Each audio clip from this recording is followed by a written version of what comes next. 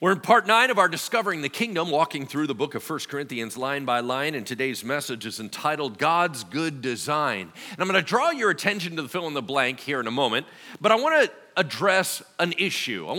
Paul's about to say a phrase that we were bought by Christ on the cross. And so I want to talk for a moment, what does it mean? What did Jesus buy? How did he do that? It will set a foundation for everything we're about to read. So here's kind of how it goes. Everything always starts in the Garden of Eden. In the Garden of Eden, God had his family, the people he created, in a safe spot, thriving in their gifting, and having the ability to engage with God directly. In other words, everything was as it should be. But then we utilize what will God had given us to choose a not God option. And you say, well, what's a not God option? Actually, there's a bunch of them. I'm not quite sure all the motivations on why Adam and Eve chose to eat the fruit, but I do know that not God options are things like selfishness. I would like to be in charge, not God. That's a not God option. The devil's a not God option. The world is a not God option. Distractions is a not God option, right? There's so many of them, but does it even matter what they are? They're not God. If they're not God, who cares, right? If God is the very source of all that is good, of all that is right, of all that is life, and we detach from that, what do we have? Bad and death. Is that correct? All right. So we got ourselves into significant trouble. We sold ourselves into slavery to sin. In other words, we got ourselves into a predicament where we were disconnected from God. We were dead. There's nothing we can do about it. Well, then Jesus comes and he says, I've come to rescue you. If you are willing to give your life over to me and submit under me, because that means you got to own up to who you are, what you done. Submit underneath me, which is what Adam and Eve were supposed to do. If you will do that, I'm going to take care of the rest. I will take care of the sin problem. I'll take care of the death problem. I'll take care of your baggage problem. I'll take care of all that stuff for you. I want to rescue you. So the question comes up next, how did he do that? Well, Jesus lived this perfect life, but he had come from heaven. And you go, okay, so what's hard about that? Hold on. You say, well, we're all here and we're doing fine. First of all, no, we're not. Second of all, once you've been in heaven and you come down here, that is a drag, right? You have been the king of all creation. Everything worships you. Everyone sees you as you are. And now you come here to a creation you made and they rebel against you. They spit in your face. They humiliate you. They betray you. That's what he traded. But he came down here, lived a perfect life, so later he could trade his righteousness for our brokenness. He then goes to the cross, hung on the cross, humiliated, embarrassed in front of everyone, said to be a criminal. In public opinion, he was made a bad guy. And then the worst of it came, not just being on a cross and the agony of that, but the Father had to actually turn his back on him because he had to pay what we should have paid. He had to pay the wrath of God. He had to pay for sin. He had to pay with his own body and his own blood. In that moment, he paid our penalty. That was the price. The reason why I'm being so clear on this is because when we hear that Jesus ransomed us, it means bought us back. We're thinking, well, who's he paying? He's not paying the devil. God doesn't make deals with the devil. He paid who then? Himself. You go, well, hold on, that doesn't make any sense. Why doesn't he just call it a wash? Nope. God set up a system that says there is what's called justice. Someone sins, someone dies. Someone sins, there is no forgiveness of sins without the shedding of blood. That was a lock. God was not going to change his mind. So either we were going to die for our sins or Jesus was going to die for our sins. That's it. Jesus said, I'll take the hit. And he went in and did it, paid the penalty price, and we were released from our death and our sin and allowed to live under him as we were originally designed. That's actually the good news. That's actually the story of the Bible, right? But if that is true, then not only do we owe our lives to the Lord because he gave us life, but then we screwed it up. Now we owe him what? Our lives, because then he rescued us from the very garbage we got involved in. So in other words, we owe him everything, yes? The fill in the blank on the sheet in front of you is this: our bodies belong to the Lord. Our bodies belong to the Lord. This is going to be the underpinning, the foundation of everything that you're about to read in our next passage. Would you turn with me to 1 Corinthians chapter 6, verse 12. 1 Corinthians 6, verse 12. We're going to take it slow because some of these don't immediately ping as you're reading them. You got to know a little bit of background, all right? So we're going to begin with verse 12. All things are lawful for me, but not all things are helpful. All things are lawful for me, but I will not be enslaved by anything. All right, let's pause. What does that mean?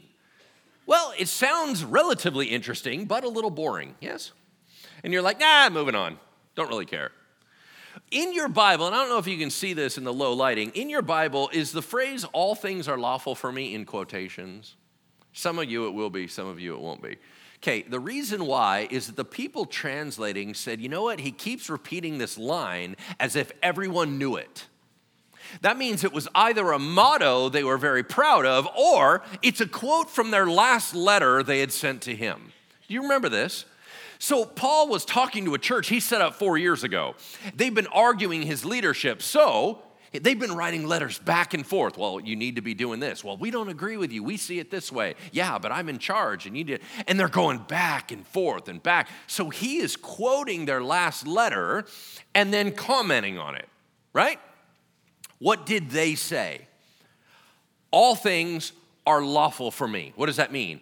I'm free to do whatever I want to do. Why in the world would they say that? Is that a thing? Well, kinda. Maybe you've had this experience. They came from a world where they didn't know anything really or truly about God. Then all of a sudden, Paul comes in and he shares with them what's called the good news, the stuff I just told you. And they find out that Jesus Christ traded his righteousness for theirs, which means everything that was on your account, past, present, and future, has been removed. You actually get all of his goodness, all of his righteousness. It's given to your account. As a matter of fact, when the Father now sees us, he does not see us in our brokenness. He sees us with the righteousness of Jesus.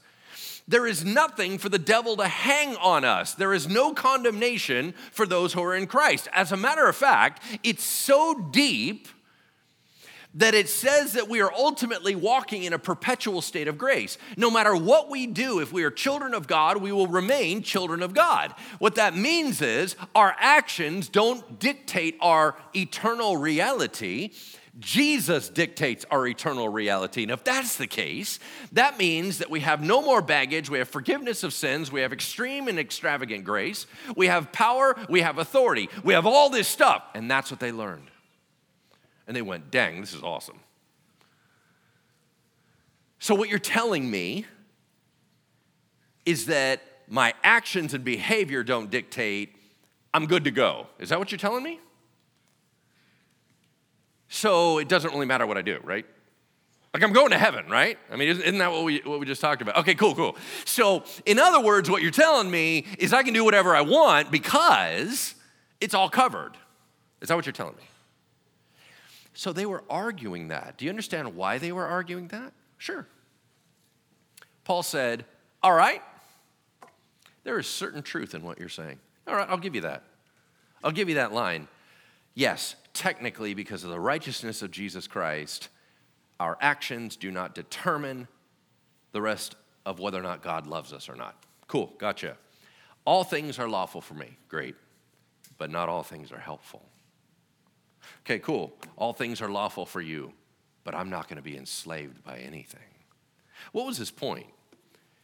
Okay, technically, yes, you're still a child of God, but are you telling me that sin doesn't have ramifications? You're out of your mind. That's not at all what the Bible teaches. What are you saying? You keep saying just because Jesus died for it, it's not a big deal. Then why did he die for it? You keep telling me that just because it's covered, you can go on hurting the heart of God, and that's not a problem. What in the world are you talking about? And so he starts digging into it. Here's a better filter. Instead of this phrase, can I get away with it? Which, by the way, I have known a lot of Christians in my life, and a lot of them are looking for loopholes, right? What can I get away with? If you are always looking for what you can get away with, it indicates your heart is not his at all. Like, why are you even asking the question? What can I get away with? You can ask that if we're talking about like a legal system. We're not talking about a legal system. We're talking about a person. If you said to your spouse, I wonder what I can get away with, they would know your heart is not knit to theirs. Yes? So that's not right. A better filter is not can I do something, but is it right? Is it best? Is it healthy? Those are much better questions, right? A better filter would be not is it legal or possible, but is this what God wants? Is this helpful to me? Is this helpful to the people around me? Is it loving? Is it wise? Those are questions we should be asking. As a matter of fact, it is a sign of Christian maturity that you think less and less about yourself. I will tell a mature Christian that in my conversations and in my interactions with them, they're not the primary person they're concerned about. The longer they're in the Lord, the less self has hold on them. They're constantly walking in this mode like, I'm here for Jesus, it's all for Jesus, whatever the Lord wants. You know what? I'm here for other people. I'll put myself on the back burner just to care for somebody. That's maturity. Do you have that? Does it kind of equate to how long you've been in the church, or have you gotten more focused on your opinions, your thoughts, your what? So he says another phrase. He's like, you keep saying that you have the right to do things. But what if your freedom, in quotes, is actually going to lead you to greater bondage? I'm not going to be mastered by anything. Well, what's he talking about? How can freedom lead you to slavery? That doesn't even make any sense. Well, actually, it kind of does. We are always thinking of freedom in the sense of being able to do whatever we want to do. That's the wrong definition of freedom. That type of freedom does not exist. And you go, well, that's not true. Because the Bible says, who the Son sets free will be free indeed, meaning like totally free. So I was in bondage to sin and death. Satan had a hold on me. Jesus broke it. Now I'm free to do whatever I want to do. Nope. Let's talk about freedom for a second. I'll use a couple analogies to see if you can track with me. Imagine your 5-year-old has freedom to live at home by themselves for a weekend. How's that gonna go? Right? They got freedoms to play with razor blades. They got freedom to eat poisonous food. They got freedom to leave the doors open, right? They have freedom. Isn't that what we want? Freedom. He can do whatever he wants to do. How's that gonna turn out for him? Not well, right? Here's another one. Let's use a super extreme example. Let's say we're tired of being bound up. I hate all these rules and regulations. Everybody's always telling me what to do. I'm a murderer, darn it.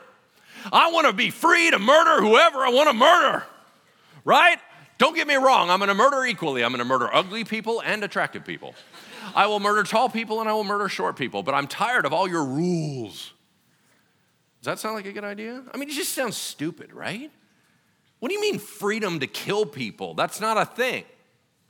Okay, let's do it a little bit closer to home. Do any of us feel it is wise to use our freedom to eat anything we want? Well, what's going to happen? You'll find out that you end up in bondage to the very thing you were trying to use your freedom for.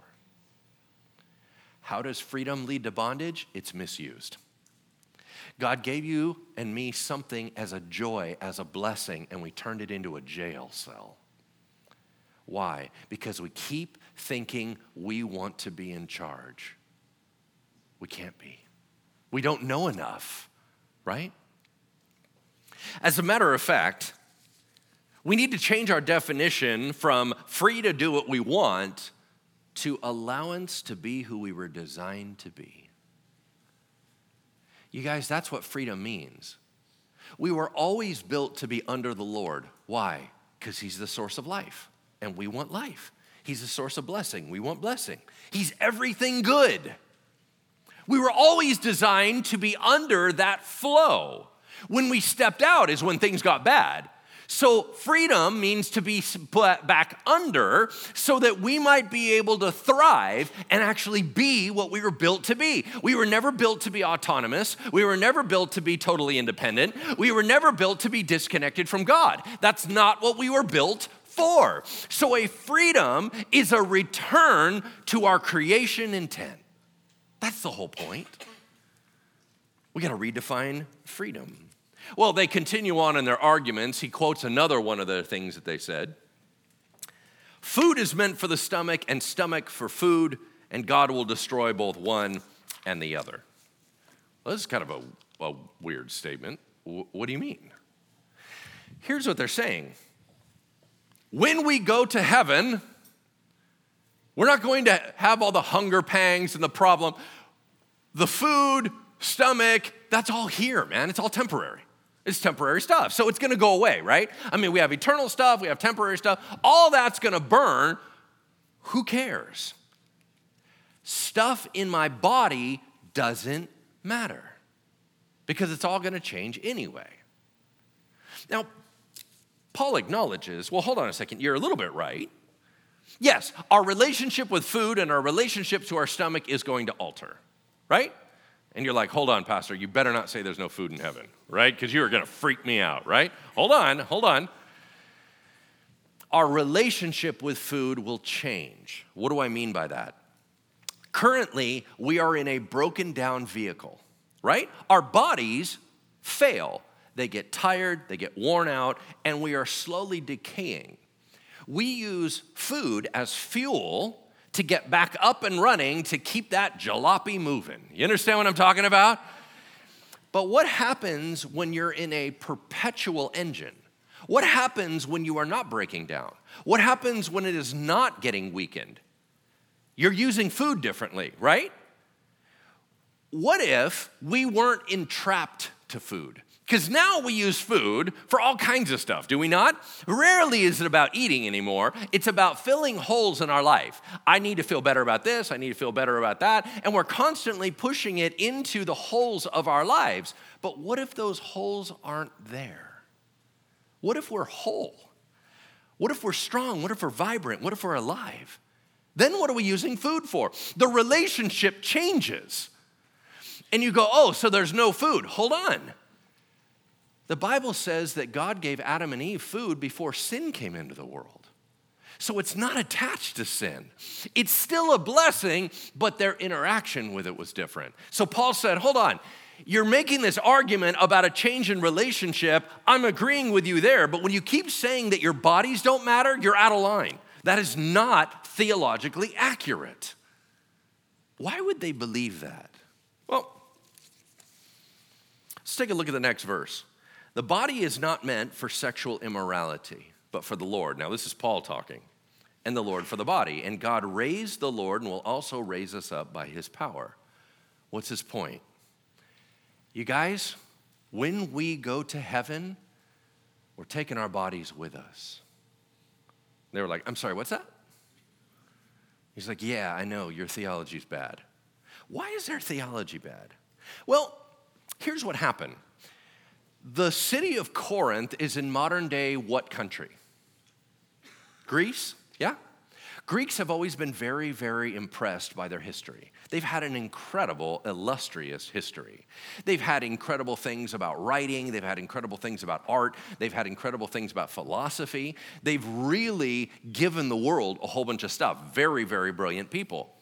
So they were super proud of that. And we've had some pretty mega thinkers come out of Greece, have we not? People like Aristotle and Plato. I mean, you got these like mega minds, right? Well, when they talked about the spiritual, here's what they said. And now you got to remember, they were the biggest deal on the planet at the time. They said this: there is a divine other. There's something out there that is the perfect. Maybe we put our gods in there. We could say that there's one true power, whatever. Don't want to get into it right now. But there is a perfect reality out there somewhere. Everything that we see here is all polluted and tainted and ruined. None of this stuff gets there. The only thing that's going to translate from here to there is your mind. Your mind can be elevated, your mind can be transformed, so you, ultimately, your thoughts and your processes will go there, but all this stuff just burns away. It doesn't have value. That's what they grew up with. Well, all of a sudden they become Christians, and they're like, okay, so hold on. Earthly stuff doesn't matter. Divine stuff matters. Wait, you're telling me, okay, so God saves me, Jesus saves me. Oh, I'm in grace. It doesn't really matter what I do because ultimately I'm saved anyway, and they mushed it together. Man, I am so glad today we do not allow culture to impact our theology at all. Warning, please always revisit how your culture and your generation and living where you live is influencing how you're reading the Bible. Everything we're reading is through a lens and a bias, right? We got to wonder, how much is our society shaping what we believe about Jesus, right? Well, they had the same problem. So they're like, it's all going to burn, doesn't matter. And Paul goes, that is incorrect. When Jesus walked out of the tomb, where's his body? He took it with him. That's weird. Because if indeed it was only his mind, why wouldn't his body still be there? He took his body with him. Christianity teaches a bodily resurrection. You're like, oh, shoot. I don't like mine, right? Okay, here's the other problem. The other problem is, what if I die in lava? What's he gonna do? How's he gonna get it back, right? Okay. He's really good at putting people back together again, right? He knows what he started with and he can recreate it. And you're like, yeah, give me a better one, right? But his whole point is, notice that the Bible says that one day there will be a new heavens and a new what? Why earth? Why not just go with the whole ethereal heaven thing? Why have a tangible, familiar thing like a new earth? Angels have a form. When God reveals himself, he shows himself in a form. When we go to heaven, we have a form and a body. We are not little orbs. We are not little lights sprinkled all over the place. It's very familiar. Christianity teaches a bodily resurrection. What does that mean for us? It means we're way more integrated than you ever imagined. It means that we're a little ecosystem. What we do in our bodies affects our spirit, affects our mind, will, and emotions. All that stuff affects our body. Anybody ever heard of psychosomatic illness? Absolutely. The stuff we think really impacts how we live. All right, if we are that integrated, then what we do in any facet of our life impacts the other. Is that correct? Okay, this was Paul's argument. Now, let's take it one step further. What was Paul really going to correct them about? Verse 15, do you not know that your bodies are members of Christ? That means limbs. Don't you know that you're Jesus Christ's arms and legs? Shall I then take the members of Christ and make them members of a prostitute? You're like, whoa, you jumped there. Okay. Never. Do you not know that he who is joined to a prostitute becomes one body with her? For as it is written, the two will become one flesh. Why is he talking about prostitution? Well, clearly it was a problem in the Corinthian church. You had a bunch of church people going to prostitutes, and you're like, whoa, that's so extreme. Not really. Here's why. Let's go back into the ancient world. They live in a very small environment where everybody knows everybody. There's an awful lot of accountability. And in that, they're in a religious environment. They're in a Christian environment. People don't hook up. That's not a thing. In our weird liberal world where we're like, hey, we can have sex with anybody, all that kind of stuff, and we date and all this. Okay, that's not a thing. And there's no porn. Like all the acting out individually, and I'm gonna utilize this and I'm gonna utilize that, none of that exists. So the only sexual outlet that they would take advantage of is the professional route. It's another live person, and that person's doing it as a business. So you think, how many people in church are acting out sexually? Billions.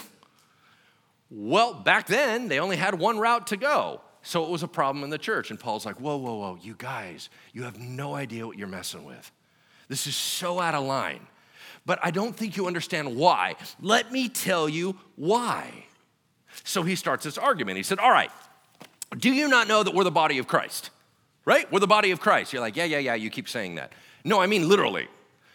Jesus Christ was here on this planet, and what did he do when he was here?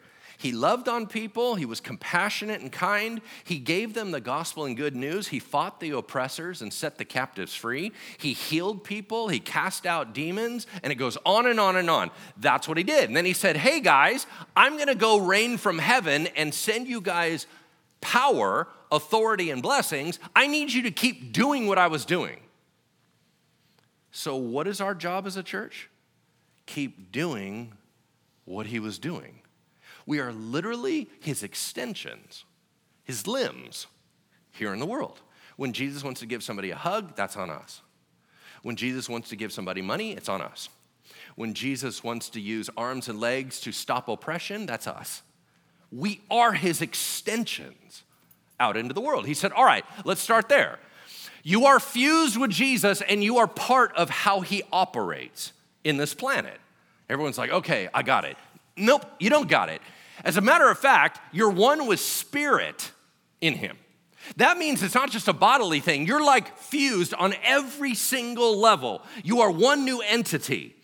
Here's what I mean. I mean that when Jesus Christ fused with you, when you said, I want to be yours, he came and made his living in us. The Holy Spirit dwells in us. We are now fused together. Everything on his account goes into us. Everything on our account went to him, and he was like, no, thank you. We are now one new entity. Imagine it this way. Imagine you and I were going to create a partnership. We're going to create a new corporation. It's called Corporation X. Everybody that interacts with Corporation X is actually interacting with you and I, right? All my liabilities and assets have an impact on Corporation X. All your liabilities and assets have an impact on Corporation X. It's a new entity of the two of us fused together. We don't get to pull it apart. It just is what it is. Okay, that's what happens with Jesus. So Paul says, let's start there. If you are fused with Jesus, then every single thing you do on this planet involves Jesus, yes? All right, cool. Let's talk about prostitutes. You're like, I hate going to Bridgeway. I totally hear you. I understand. Why do you keep coming to this? I keep asking myself the very same question, right? Like, what you need to know more about is prostitution. Here was his point. Okay, when you have sex with somebody, you fuse with them on a deep spiritual level. You're like, Pastor, I don't mean to be crass, but dude, there's no fusing going on. What I'm doing is simply just a physical issue. And I go, no. Just because you're ignorant doesn't make it true. Right? So here's the point. You see, it's happening whether you know it's happening or not. Now, you can see indicators. Why is there so much heartache when it comes to romance? Well, there's fusion going on and then ripping apart. And we don't know what to do with it. We don't know how to process it. So we can't quite keep up with what's happening in our mind, will, and emotions. We can't track on it. Something underneath the ground got fused together with whoever we hooked up with. Now, some of us, it didn't even have to get to a sex issue when we were already knitting hearts together, and then those got ripped apart. But once we get to the sex issue, the Bible says God uses that as a fusion element. And you're like, wait, I thought that was like marriage. Oh, yeah. We celebrate this stuff all the time. Oh, they're getting married. Isn't it so cute? Let's read some poems and read some passages. The two are becoming one flesh. Isn't that beautiful? Pause. Whatever happened on that altar happened in your hookup. You're like, I'm uncomfortable. Here's why. The fusion happens just because you thought, now this time it's legit, doesn't make it different. Now, marriage fusion is more than sex, right? So you're building on that and making it something much larger, much more beautiful. But the fusion happened at the sex piece. So every partner you've had, ultimately there was a fusion, and then there's a break and a fusion and a break and a fusion and a break. Okay. So here's what Paul said. You're fusing with that prostitute. And who are you inviting into the relationship? Jesus. Why is Jesus hooking up with prostitutes? Something's not right there. Here's the other problem. Notice that in the next chapter, and we're going to talk about this next week, in the next chapter, Paul starts talking about sexual issues within a marriage. And what he says was, because you guys are fused, the spouse actually has the authority over the other person's body, right? We'll get into what that means, but let's take it into this context. Are you telling me that Christians are fusing with non-believers who now have authority over their body and now they're back in the community, and so what? Our community is a mess. Why? Because everybody's got the rights on everybody else, and all of a sudden everything is messy and everything's brokenhearted and everything's distorted, and we go, why are we all having a hard time? There you go. We're doing stuff and playing with things that we don't understand. Now, a couple other things I want to talk about this issue about this prostitution stuff. We get really kind of high and mighty, and we're like, oh, they're not talking about us. Do you know how many people are in prostitution that don't want to be in prostitution? And then we end up putting a label on them. Now, I'm going to say something that's going to sound very crass, and I'm only saying it to make a point. But what we do sexually and what a prostitute does, the only difference is economics. Okay? Because we keep playing this thing, oh, they're those people. Nope, they're us people. They just have better business sense. Here's the point. We keep stirring a pot that we don't know how to handle. And Paul said this shouldn't be the case, you guys. You're hurting each other. Hold up, Pastor. Consenting adults, they agree to it, I agree to it, no problem. God didn't agree to it. This whole business about consenting, why are you in charge? You don't even know what you're doing. No. Either God authorizes it or it doesn't work, right? Just because you both agreed on it doesn't make it healthy, doesn't make it right, doesn't make it good. Yeah? So here's what he says. Verse 17, but he who is joined to the Lord becomes one spirit with him. Flee from sexual immorality. Every other sin a person commits is outside the body, but the sexually immoral person sins against his own body. Or do you not know that your body is a temple of the Holy Spirit within you, whom you have from God? You're not your own. You were bought with a price. So glorify God with your body. Christians kind of have a weird response, especially religious people, have a really weird response when it comes to sex. We either slide on one side of the pendulum or the other. The one side is we are freaked out by anything sexual. Oh my gosh, don't say the word. You said the S word.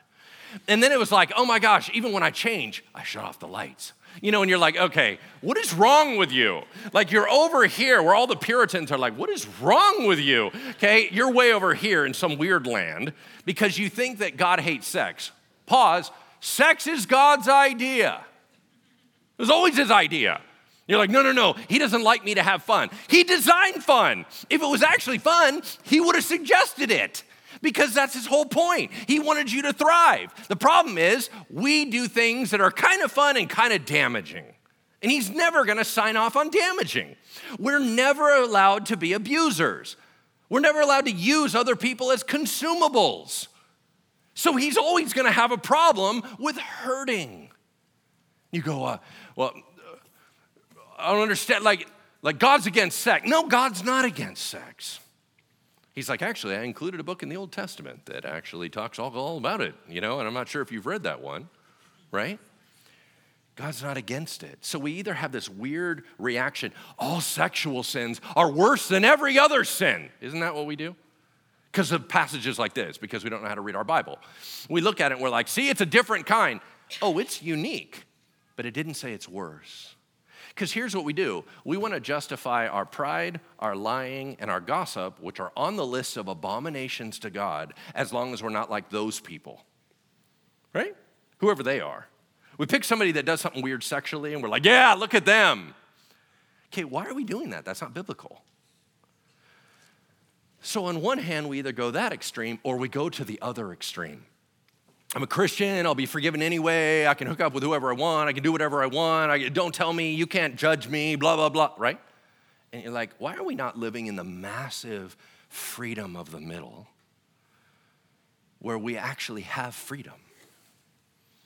Why are we so extreme?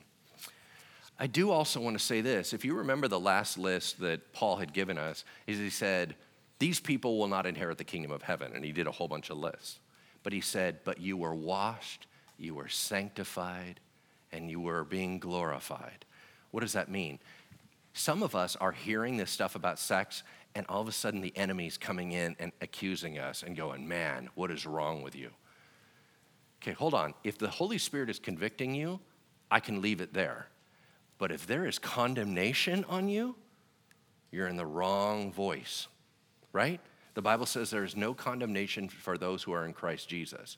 His ability to redeem your past is so powerful, you can't even tell it ever occurred. So once again, I'm not here in leaving you in accusation. I won't give Satan that foothold. It means it's serious, but it's not something Jesus can't deal with. He knows how to handle that stuff, right? What it means is we just have to mature. He said, do you not know that your body is the temple of the Holy Spirit? If you've invited the Holy Spirit in, then you're involving him in all kinds of stuff. And that's kind of what I want to close on. We used to hand out this booklet to everybody that received Jesus Christ for the first time. For many years, it was called My Heart Christ's Home. We didn't write it. It's just been a book that I don't know when it was made. It was really popular in the 80s, 90s. So we used to hand it out because I fell in love with this book. Here was the idea. Nobody understands what it means to ask Jesus into your heart. So this little booklet said, okay, let's just picture it like it's your house. You invite Jesus into your house, and you guys are sitting by the fire, and you're talking about things, and you're studying scripture together, and he's encouraging you and sharing your new identity, and it's this beautiful time. And then over time, he's like, hey, I noticed there's a room upstairs that stinks. Like, what's the deal with that one? It's like padlocked. And you're like, yeah, that's my thing. Don't go over there. And he's like, it's kind of gross. And I don't like being here. And I don't want to just stay downstairs. Can we handle that? And you start seeing all these analogies. And he's like, there's a time when you're like, hey, Jesus, I'm going to go out tonight. And he's like, cool, let me grab my keys. And you're like, no, you can stay here, right? So it was this beautiful book that was so brilliant. Here's my problem with where the analogy fails. Jesus can't stay at home. Everything you see, everything you do, everything you engage with, your heart, your motivations, your mindset involves Jesus. Because when you fuse together, he said, we're all in. I go where you go. I do what you do. That's it. You would love to be able to say, but Jesus, I'm going to be selfish right now. I'm going to be sinful. You don't need to be a part of this. Can you stay over there? And his answer is, no, I can't. I'm with you all, no matter what. So what are we doing?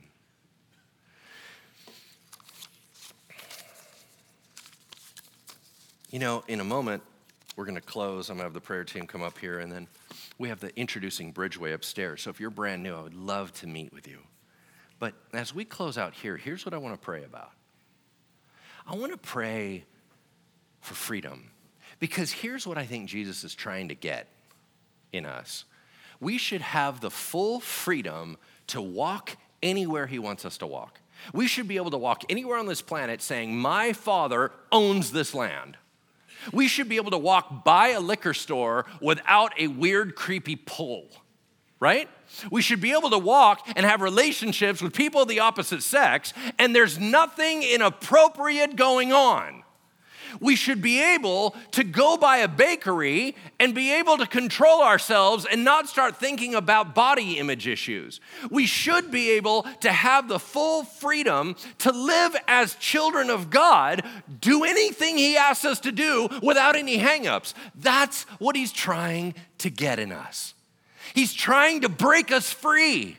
We're the ones trying to limit our world. He's working so hard to say, kiddo, man, I built you a beautiful world. Don't you dare let the enemy shrink your world. Don't you dare let the condemner mess with your heart or imprison you in things I designed to be a blessing. Don't you think we should pray about that? That sounds good, yeah? We want that freedom, amen? Amen. Let's go ahead. Can I have the prayer team come on up here? They're coming up to pray breakthrough for you, so if you need prayer, let's utilize them. Let's pray. Heavenly Father, we love you. We thank you. We glorify you. You are so patient with us. God, we are all over the map. Sometimes we are super fired up for you and we want to do everything right, and then other times, Lord, we have written you off. So God, I just pray that you would open our eyes. Lord, not just to the harsh reality that we're a sinner. That's not the point.